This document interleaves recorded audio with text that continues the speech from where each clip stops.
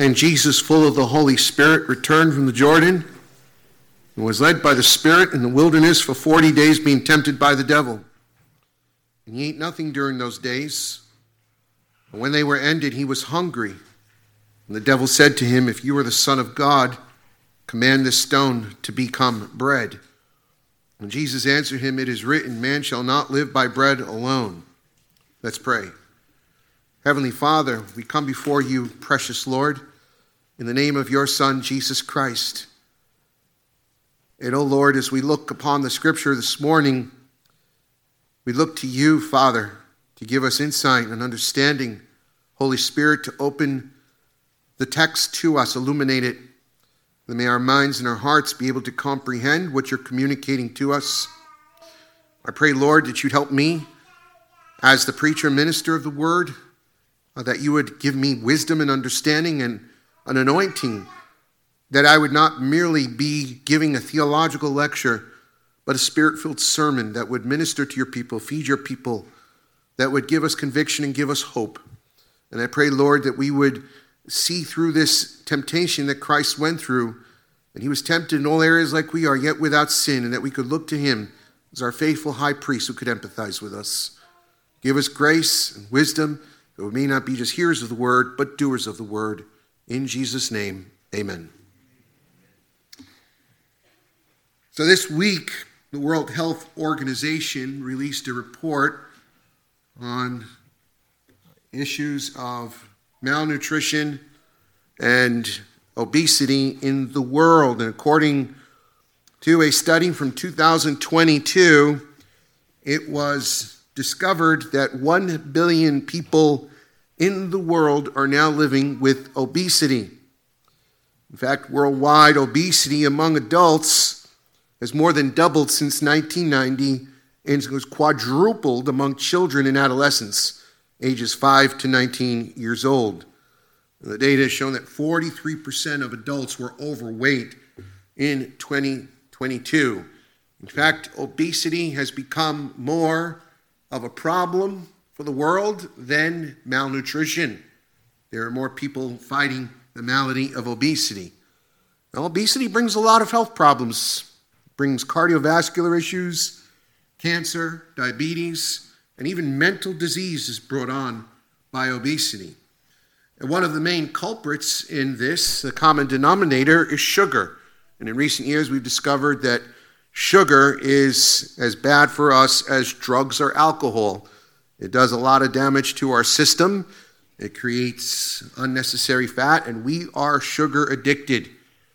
We eat a lot of bread, pasta, cookies, cake, and it is the number one cause of obesity. And I say this as someone who is fighting daily the temptation to eat bread, pasta, and cookies and cake. It is very difficult to resist the lure of sugar-based foods. Once you do overcome it, it is easier to stay on a diet that is filled with protein and vegetables. But if you are accustomed to eating sugar, it is very addictive, and quitting sugar is like quitting smoking cigarettes. I could tell you because I've done both, and they're both equally hard. The temptation can be real, and it could be very challenging. The funny thing is that up until recently, bread was considered for thousands of years as the staff of life. In every culture and civilization, particularly cultures where people are malnourished, bread is the basic necessity of life. Where we see it as something so bad, most cultures throughout history see it as something good. Even in ancient Israel and in the Bible, we see that bread is fundamental to the diet of God's people and fundamental to the diet of ancient Israelites.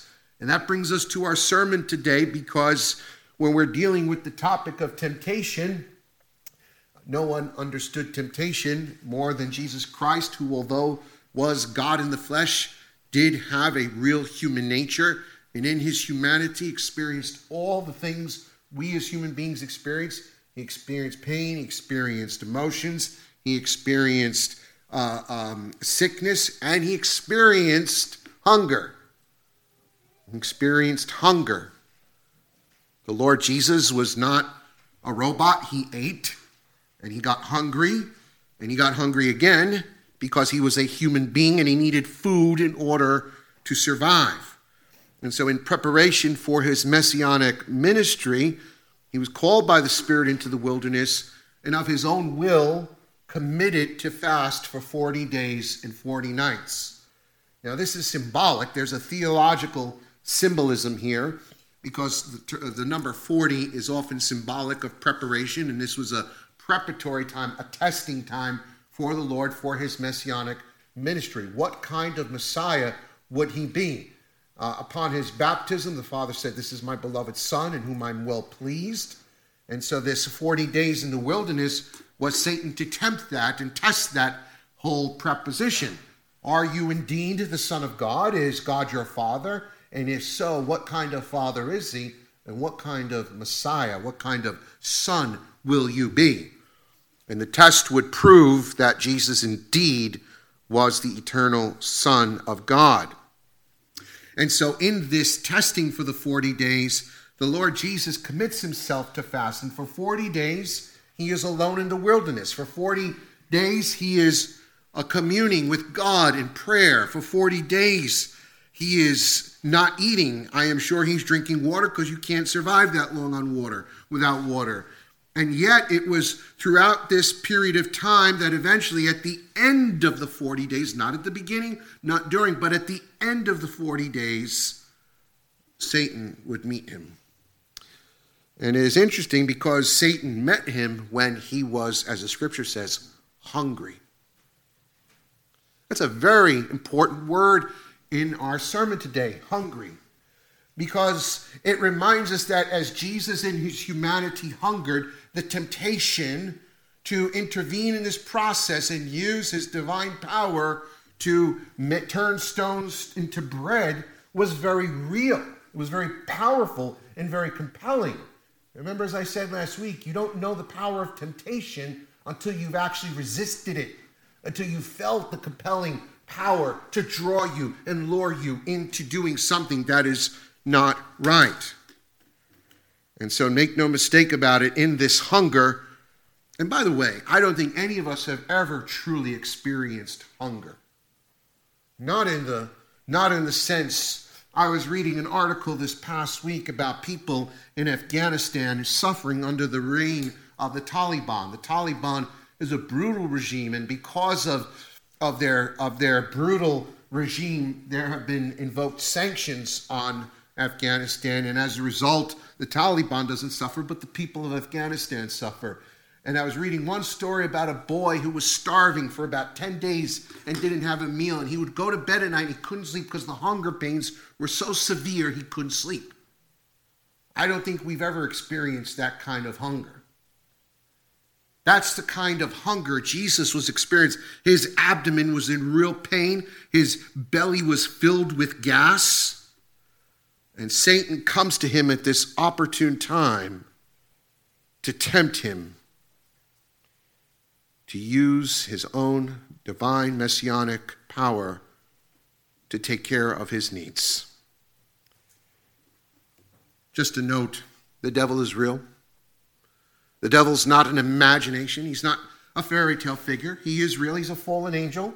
He exists. And although we have probably never personally encountered Satan in the way Christ has, he leads 1/3 of the fallen angels of heaven, which can be legion, in assaulting the people of God. Satan's presence is real.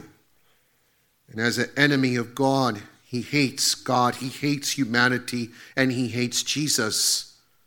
His domain was threatened when Jesus came into the world, and he is determined to do everything in his power to subvert and derail the mission of Christ. And so begins this attack. So what are some things we're going to look at here today? Well, the first thing we want to look at in this sermon is understanding the theological significance of what's taking place. Because Jesus, as the eternal Son of God in the wilderness, represents two other sons of God in the Bible.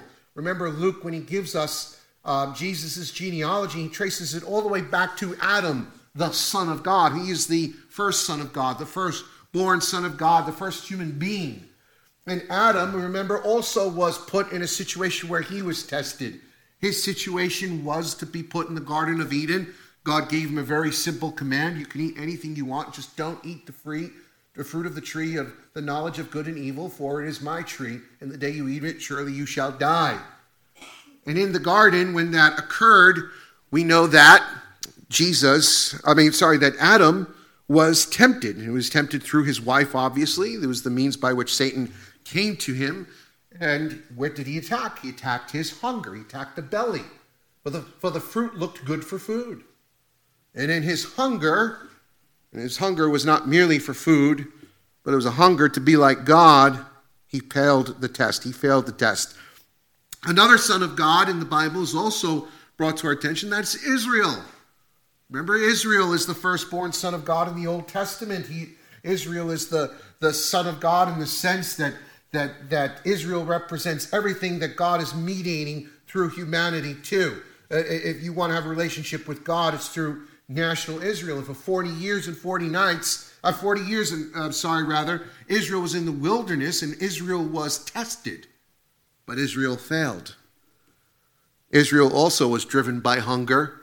They cried about the manna, and they failed the test. But Christ, the true Son of God, passes the test. He passes the test. Christ did what Adam couldn't. He did what Israel couldn't.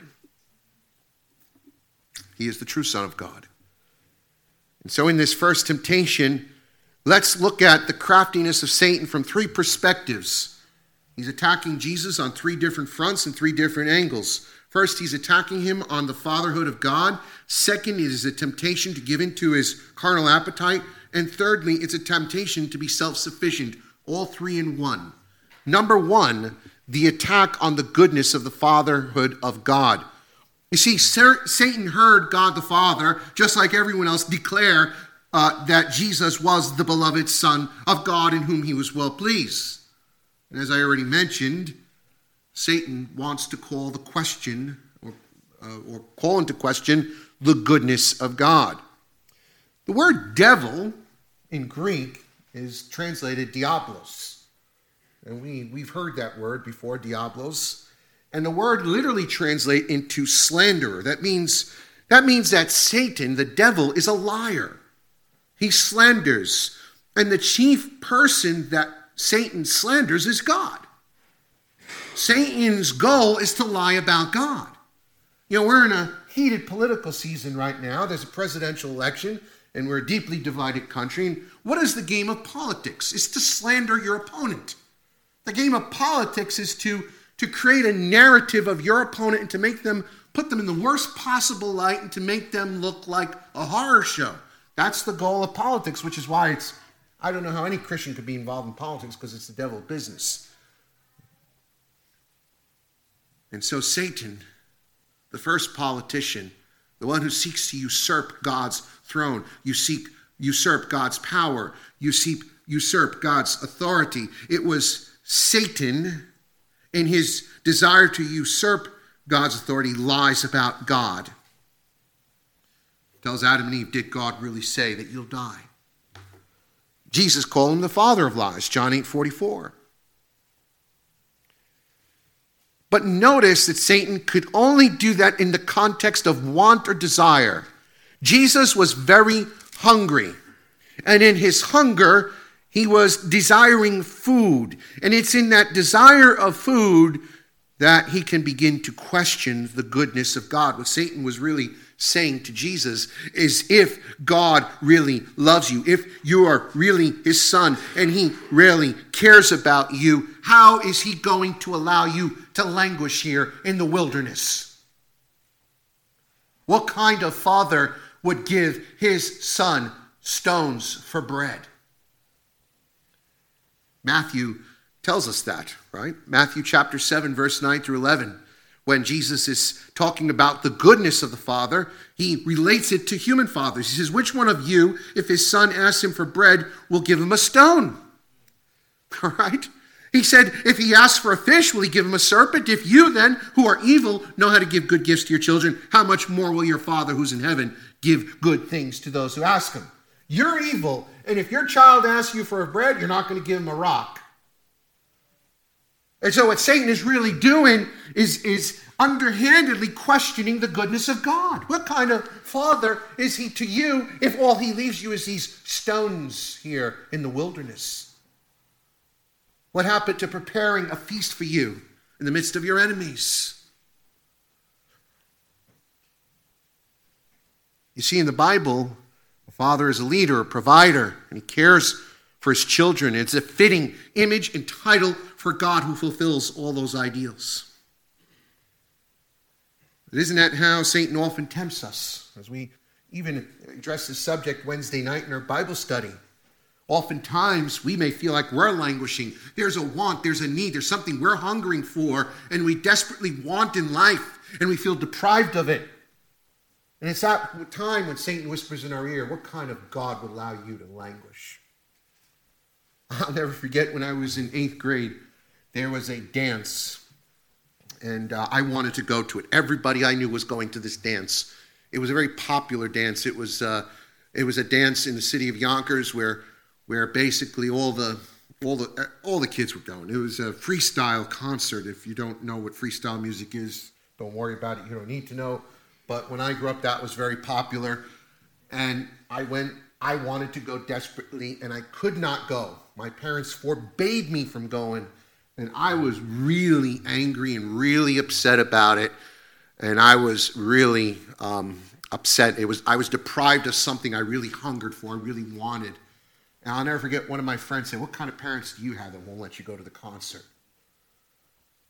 That's the devil. That's the devil calling into question, right? My parents did what they thought was right, and they probably spared me from getting into some kind of trouble, of which I was prone to at that age. So, all in all, we know that our parents are good, and they withhold things from us when they know it's good for us. And the same thing, God allows us at times and withholds certain things, and he allows us to experience want and hunger and desire, and that's okay. In an age of instant gratification, we don't need everything yesterday.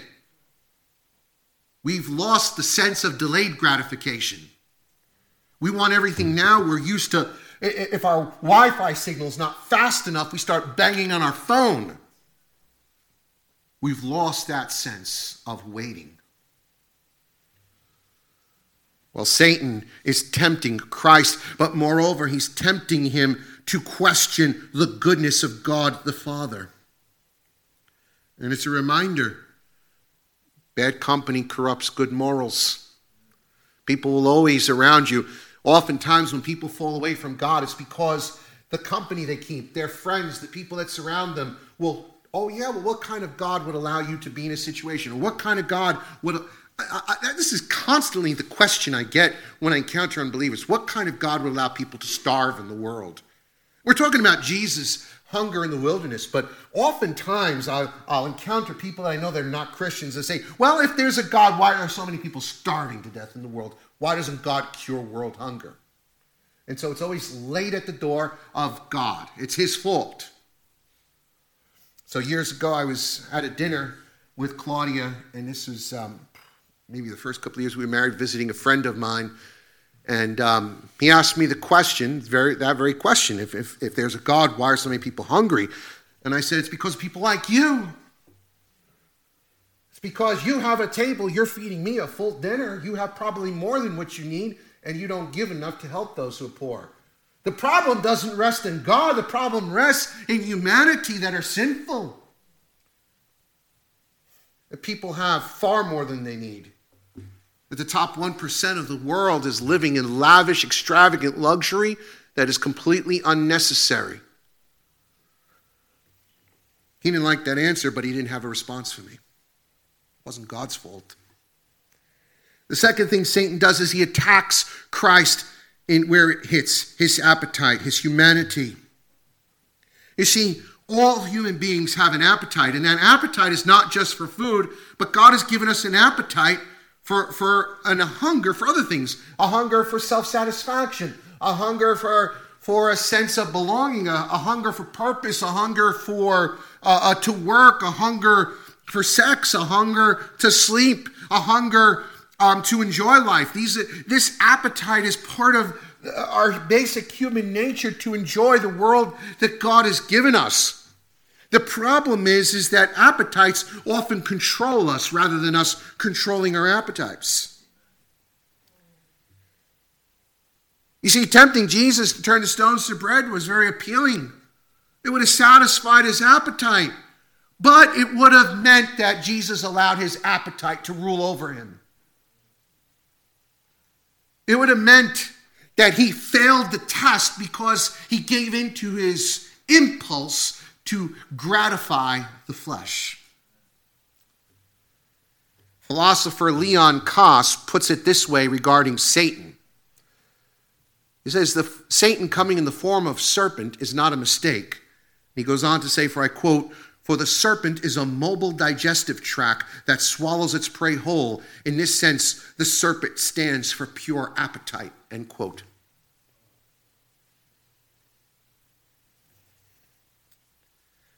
The Bible says we're not ignorant of the schemes of the devil. The devil succeeded, as I said earlier, in causing two other sons of God to fall through appetite, Adam and Israel. Israel in particular caved in to their appetites after all the signs and wonders and miracles of God delivering them out of Egypt, seeing the Red Sea parted, seeing the pillar of fire and of smoke, and seeing the wonders of God. As soon as they get out of the wilderness, what's the first thing they say? We're hungry, we're thirsty, where's the food? We had more in Egypt than we have here. One man put it this way: they envied the dead bodies of the Egyptians floating in the Red Sea because at least they had full bellies.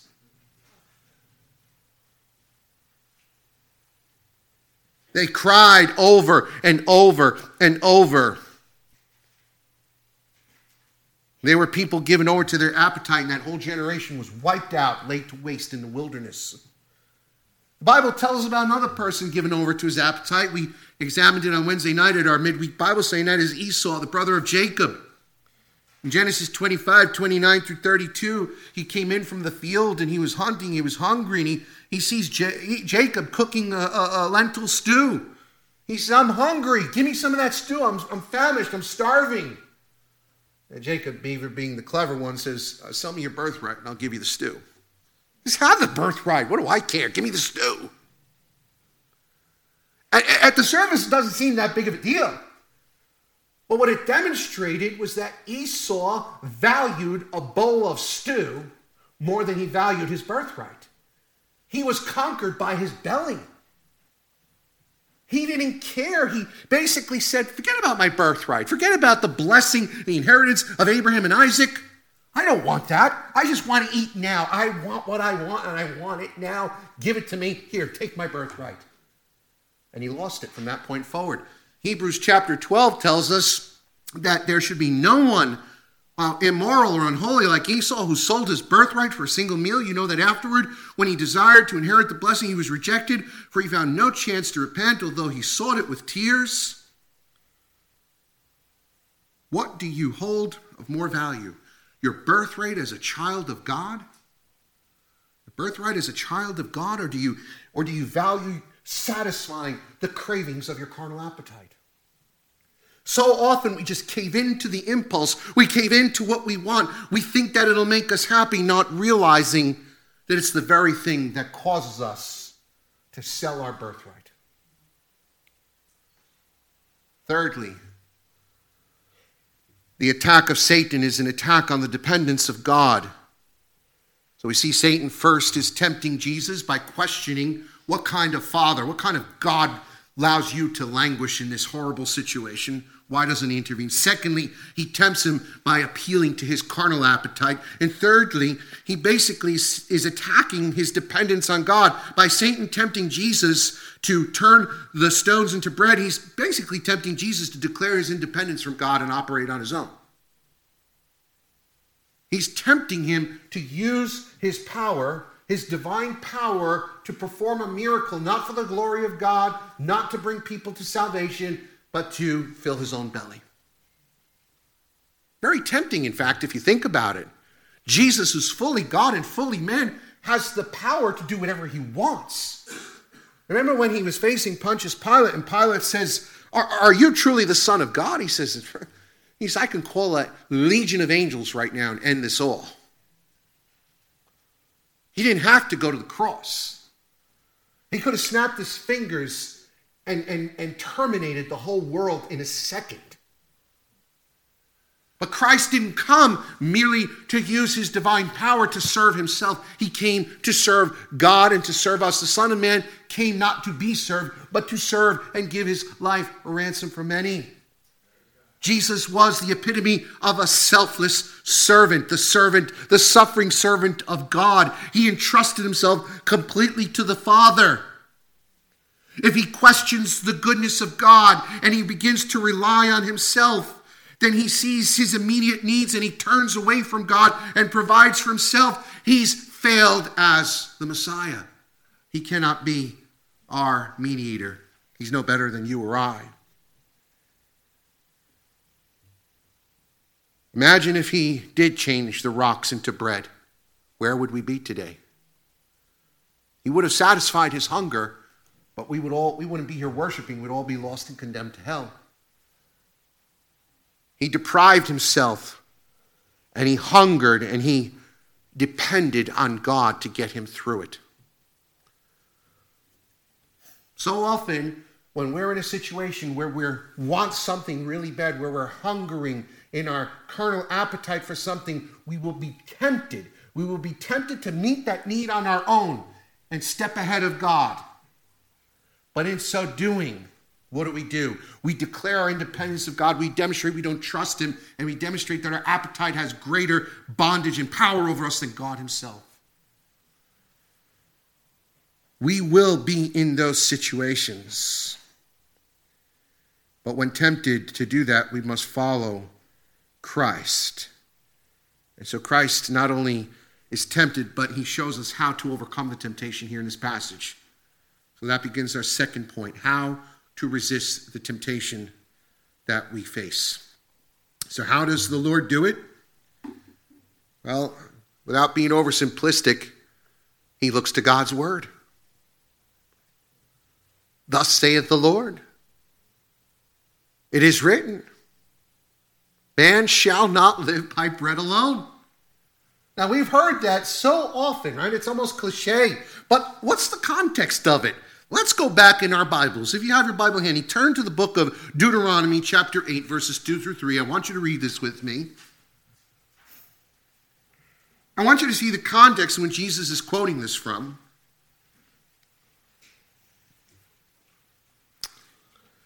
This is the book of Deuteronomy is written. Moses is writing to Israel. This is when they pretty much have ended their 40-year trek in the wilderness. One generation has passed. The next generation is getting ready to enter the promised land. And God's using Moses to remind them of all that transpired over this time and to speak truth into their hearts and to bring about a sense of commitment in their lives.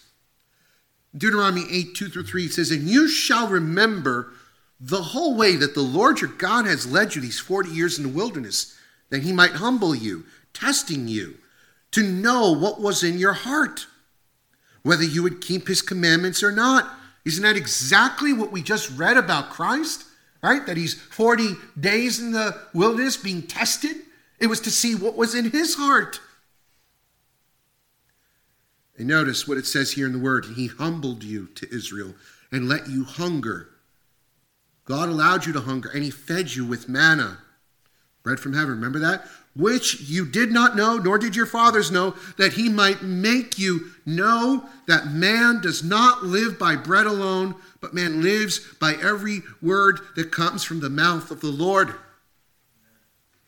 They were in the wilderness, and Moses saying, God made you hungry. God tested you, but God sustained you. He provided for you. He gave you the manna, and even the manna you cursed. Look at Numbers chapter 11 when they have this big fit and tantrum. We're sick of eating manna, they tell Moses, and that didn't go too well. It was another episode of judgment. But the point is, God provided for them. He humbled them. He wanted them to rely on his goodness and grace. And the purpose of all of it is that they may realize man doesn't live by bread alone, but on every word that comes from God. In other words, there is more to life than food.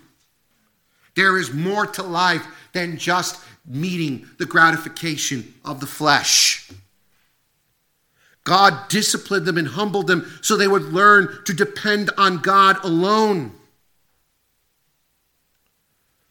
And by Jesus quoting this scripture, he's telling Satan that he will rely on God alone, that there is a greater purpose for him than merely satisfying his belly and living for momentary pleasure.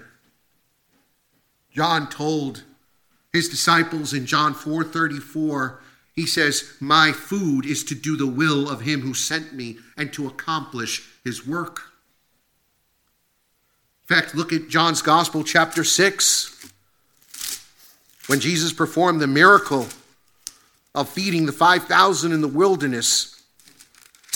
It's interesting, John's perspective he gives us on it. Look at verse 25. John 6:25.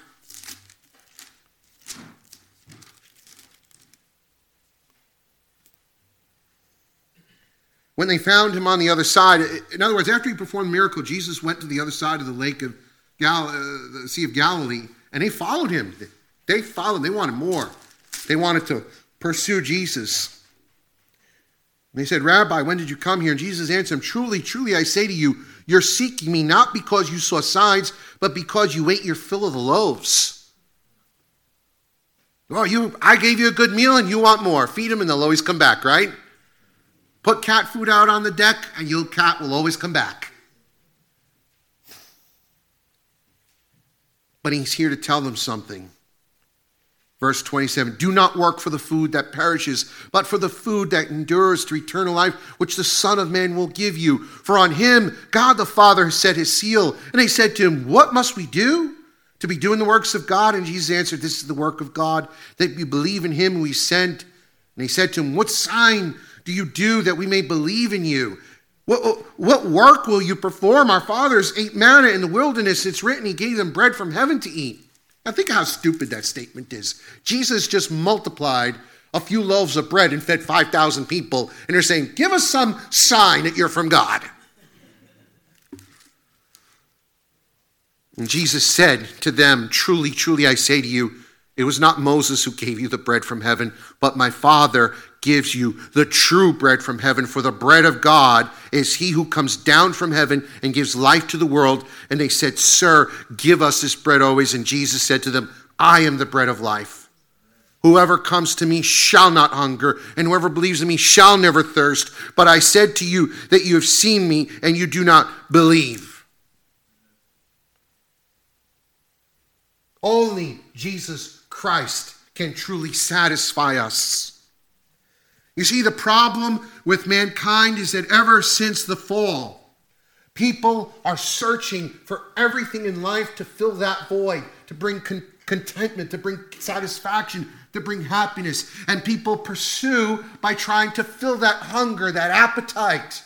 They pursue it through worldly pursuits. If I only have enough money and success and power, I'll be happy. Then why do rich people throw themselves off of buildings and kill themselves?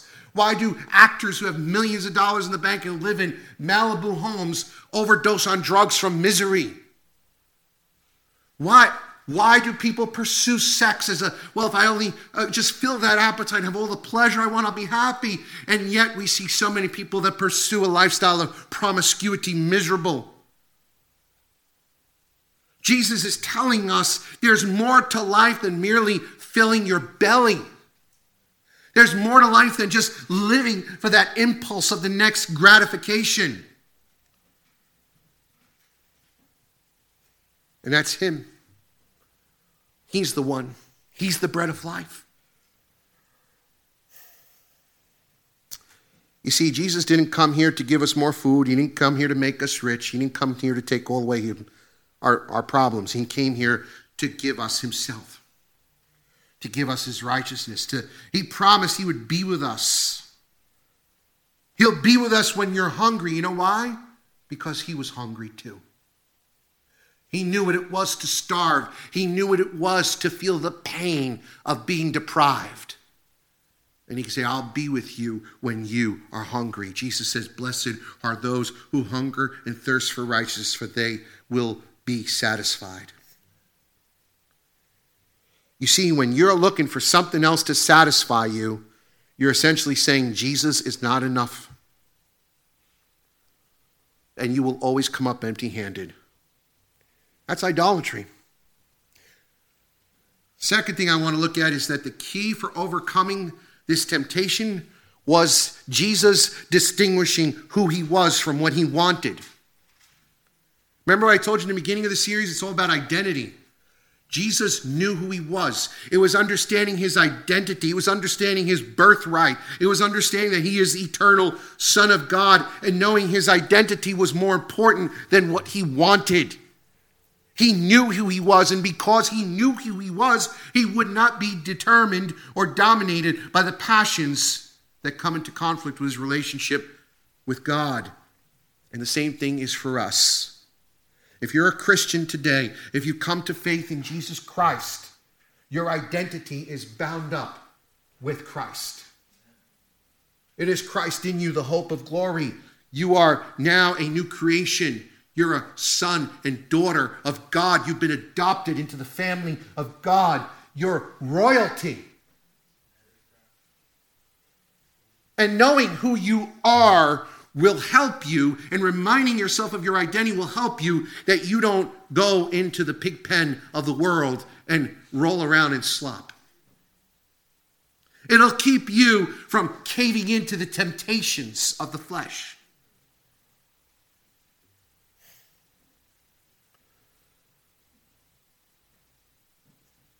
In knowing who you are, you'll be able to overcome your appetite. Let me conclude with this. You're going to be bombarded with temptations all your life, as long as you're a human being, because we have an appetite. And our appetite is for many different things. The key for successfully resisting those temptations is controlling our appetites and not allowing them to control us. 1 Corinthians 6:12-13 says this, all things are lawful for me, but not all things are helpful. All things are lawful for me, but I will not be dominated by anything. Food is meant for the stomach and stomach for the food, and God will destroy both one and the other. The body's not meant for sexual immorality, but for the Lord, and the Lord for the body. It means that our bodies belong to Jesus. You don't just do whatever you want. If it's not bringing you closer to God, then as Philippians 3:19 tells us, if you're dominated by your appetite, then your God is your belly. I just do what I want all the time. Whatever I feel and whatever I want, then your God is your belly. You're driven by your carnal impulses. The problem with many of us is that we are satisfied so easily. We binge on the junk food, the spiritual junk food of this world, rather than feasting on the true food of God. Let me address these three different areas in appetite in a closing application. Number one, I want to deal with regular food. We need food to live. God created us to eat, and our desire to eat is what drives us to work. In fact, the Bible says if a man doesn't work, he shouldn't eat. But food can become a stumbling block. We can make a god of food. We can make an idol of food. And here in America, we are guilty of gluttony. Food has become too big of a deal. And if food controls you and dominates you, and you're driven by always eating just what you like and what tastes good and what stimulates your senses, you're given over to a spirit of gluttony. As I said, obesity is a big problem. Not all people who are obese are eating as gluttons. There are people who have really fast metabolisms and they're really thin, and they could be gluttons and eat like slobs. What it's really speaking of here is that we must control our appetites. It's okay to say no to food. It's okay to skip a meal. It's good to walk away and say no to the junk food. that we know is harmful to us.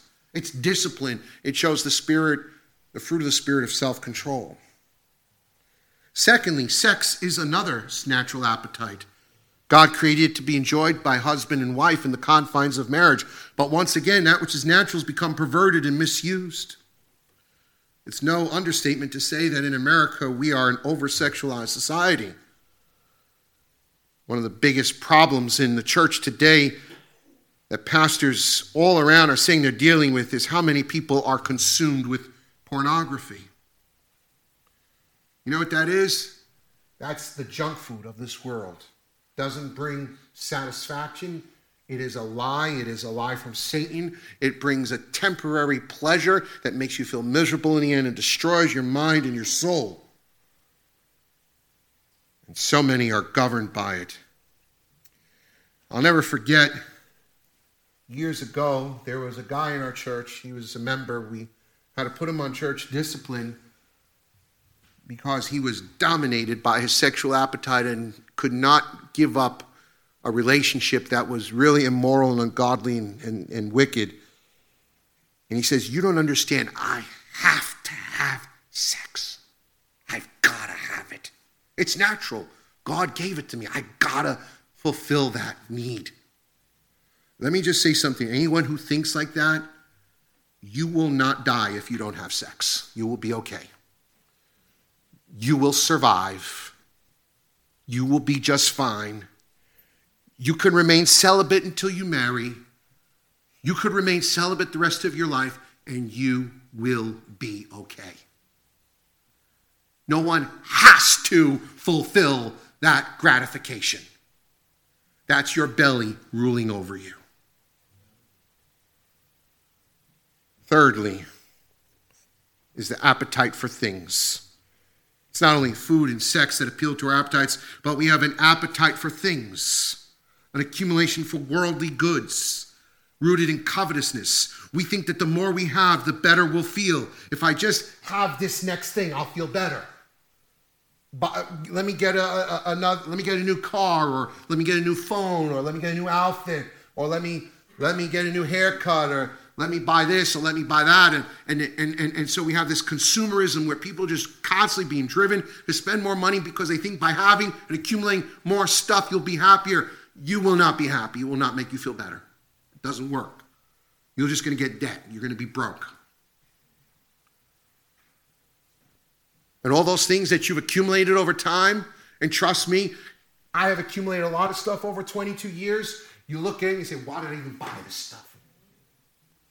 And one day you're going to get rid of it. It's either going to go to the Salvation Army, you're going to throw it away, and you're going to find it useless. You do not need things.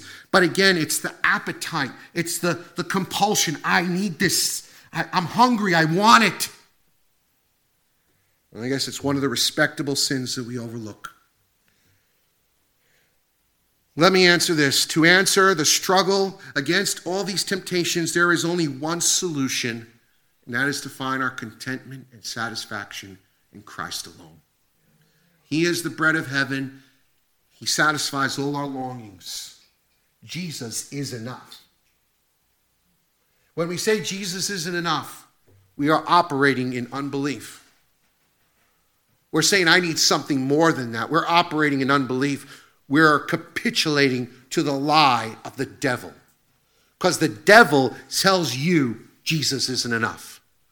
Remember, Jesus is the way, the truth, and life. Satan is the father of lies. He's the slanderer. He's telling you Jesus is lying. Don't believe it.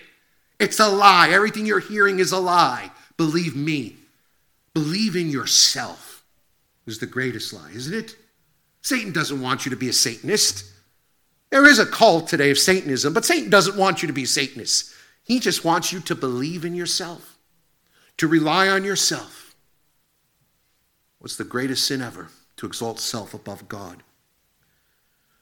Let me encourage you with this. You may suffer some deprivation in this life, and you will suffer deprivation in this life, but God is a good Father, and He knows what you need, and He knows what you want. And God knows what we need even before we even ask for it. And God will withhold no good thing from those who fear him. God will never suffer the righteous to beg bread, Psalm 37:25 through 26 says. He is ever lending generously, and his children become a blessing, and the righteous will not be forsaken. More than anything, there is coming a day when everything, every desire will be satisfied. In the new heavens and new earth, in Isaiah 25:6, listen to the promise for us. It says, on this mountain, the Lord of hosts will make all peoples a feast of rich food, a feast of well-aged wine, a rich food full of marrow and aged wine, well refined. One day we will feast in the house of Zion. One day we are going to attend the marriage supper of the Lamb, and it will not end. We will not be hungry anymore. We will be completely satisfied. We will not suffer want or lack anymore. We will not be deprived no more. We will have the fullness of everything God intended for us. And this meal we are going to be communing with in a moment is a foreshadow of that. This not only points backward to remind us that Jesus died for us and his body and blood are represented in the elements, but it points forward to a time where it tells us in Scripture where we will once again with Christ drink of the fruit of the vine, where we will sup with him in eternity, in eternal life, and be in his presence. This meal is a foretaste, a foreshadow of what's to come. For Jesus is the true bread of heaven. He's the bread of life. And in him we find our eternal satisfaction. Let's pray. Heavenly Father, thank you for this word today. I pray, Father, that you would bless it. I pray that we would understand it. And I pray that you give us all the ability to resist the temptation of the devil. And more importantly, that we be satisfied completely in you. In Jesus' name, amen.